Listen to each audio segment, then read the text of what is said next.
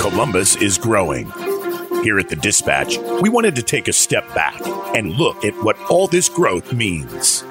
This program will explore the future of Columbus and Central Ohio. This is What's Next.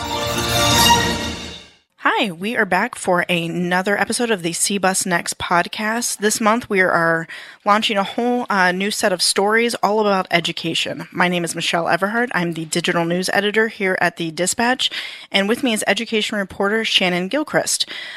She wrote the main story for this. You can find all of it at cbusnext.com. One of the things I found most fascinating about your story, Shannon, was what they said about the future of education, and it wasn't about technology, although that's part of it. Can you explain one of the key things that the experts and teachers you talked to said will be the future of education? Sure. It's related to technology and it's related to science and, progress, but as technology advances, well, let's just say I started out my story with the robots. They're coming here. Mm-hmm. They're coming.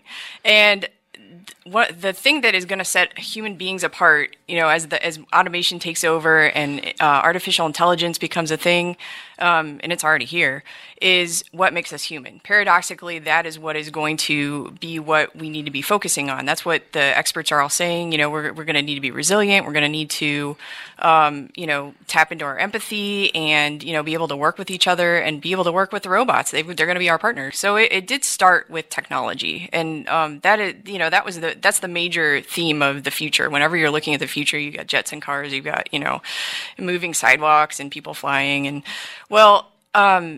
but what teachers are saying we're going to need is we're going to need the strong curriculum that we have now. You're still going to need to learn math and science and reading and everything like that. But you're also going to need to develop things that make us uniquely human, the things that the automation and the artificial intelligence aren't going to be able to mimic. That's what we're going to be able to contribute to the economy and what's going to make our life richer.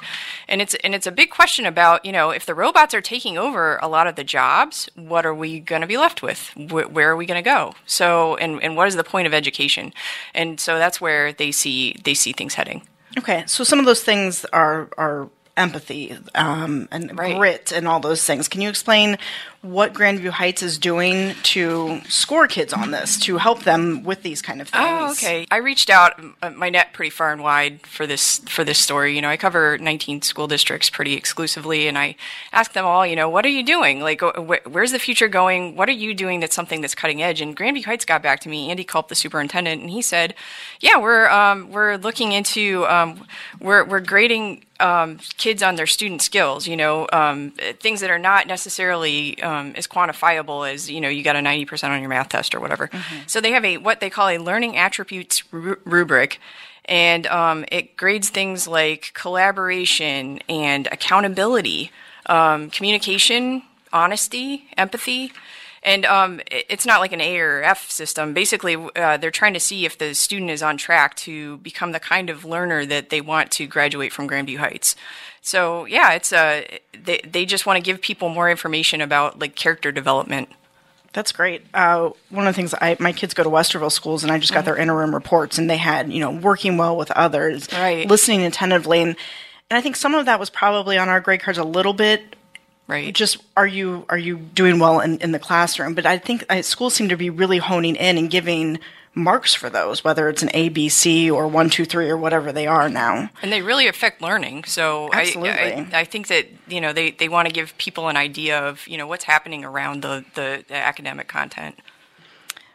To go back to technology a little Sure. bit, can you tell us what the Past Innovation Lab is and what it's doing?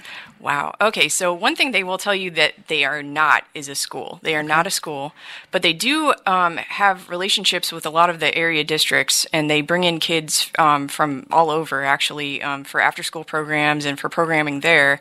And it's a cold storage warehouse, an old cold storage warehouse that they've converted to this really sciencey, cool-looking place. It's got, dividers with windows that you can write on with dry erase markers, and they have all sorts of, robotics equipment. And so, yeah, kids come in from Metro High School, which is the big STEM school, like right next to OSU, and they do all these great things. I mean, amazing Einstein-like things.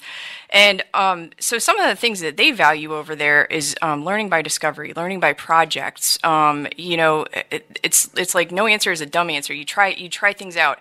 Students teach each other things. Like the older students from Metro will coach will coach the younger students on how to build a robot, let them work it out, but kind of like guide them along the way.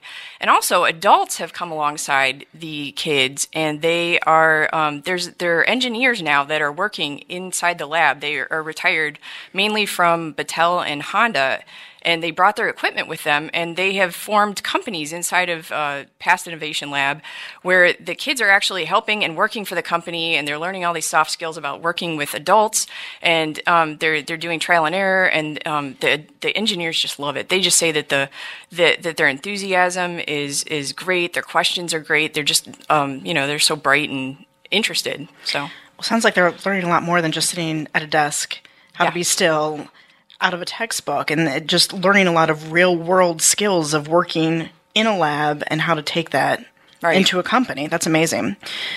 Other cool things that in your story, Wellington schools, sounds like they're onto some pretty neat things. Can you explain what they're doing and where they got their inspiration? Sure. So Wellington, tries a bunch of things. Wellington's a private school over near Upper Arlington, and so they try to be cutting edge. And they're all into cross. They don't like to teach things in silos. You don't have math here and science here, and they want to integrate. And so they're trying to do that more with some of their courses. And the inspiration for that was there was a big story a couple of years ago that Finland, as a country, was requiring schools to teach a huge period of integrated. You could have economics and history and reading and all in the same class, So they liked that idea and they ran with it. So this year, one of their teachers over there, an upper school biology teacher, is teaching food through the lens of science and history, and also pandemics and epidemics. Oh, interesting. So there's a little bit of science and history there. Sure, yeah. Okay. And they're also trying to, we have these big divides between the sciences, like biology, physics, chemistry. You have one a year. Well, for the freshmen, they're going to do a fully integrated year-long course of those three things. There's a team that's teaching those things. So, yeah, that's and it just makes sense. They're all kind of fade into each other. So, yeah. Absolutely. One of the scenes I loved in your story was from Pickerington schools, and I'm going to read a little bit here.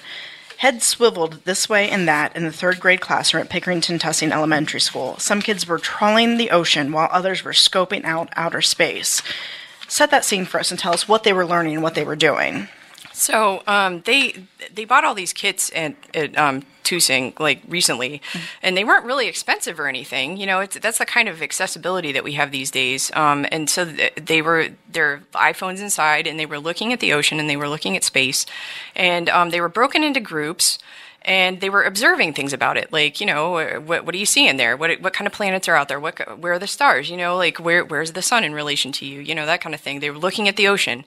The teacher told me that probably 99% of those kids. It's a Title I school. It's got some high poverty. But a lot of them have never been to the ocean. Wow. And who knows, if they're going to get there, maybe, exactly. But they went to the ocean. It's hard to take a field trip in mid-Ohio to, but hey, there they were taking it, and they were able to break up into groups because they had this technology, and they were able to work with their teacher one-on-one on what they were seeing. They were really excited about it. It was good to see. Awesome. I think a lot of people feel technology can be impersonal, but from what the teachers seem to tell you, that it made the education experience more personal for them with their students. Can you explain that a little bit? Sure. So one of the major themes of the future of education is that, you used to have the sage on a stage model, where you'd be up at the front of the room and you'd teach, and it would, you'd have these 30 kids, and some of them were getting bored and getting lost, and other kids are way ahead of everybody else, and they're getting bored. And then there are the ones in the middle, and you kind of tried to get as many of them as you could, and they're doing their best, but technology has made it so that you can break into these little groups, and you can see exactly where the kid is at any given day, in any given lesson, you can get automatic feedback about what they've learned and what they're struggling with, and then you can work with them personally. And that's how they said that they know their kids better than they ever did before, because you don't have that like row of faces just staring at you and you don't know what's what. Mm-hmm. And so, yeah, it's been, they said technology has really, one thing that has happened in the last 5 years is there's something called the flipped classroom idea. And what it is, and not everybody does this yet, and maybe they won't always do it, but it's an example of how you can personalize technology for your kids. They go home and they watch the lesson online.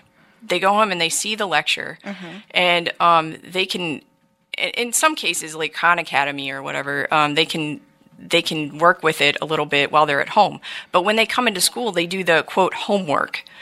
They sit there and the teacher goes around and is more of a guide. They're more of a facilitator as opposed to a lecturer, which that can change a lot for a lot of kids probably. So. And probably a lot of parents who are trying to help with homework with something that they may not remember. They may not remember algebra or... Oh, yes. I'm getting to that point. I got a third grader, and she's doing, the basics right now, but I can just see...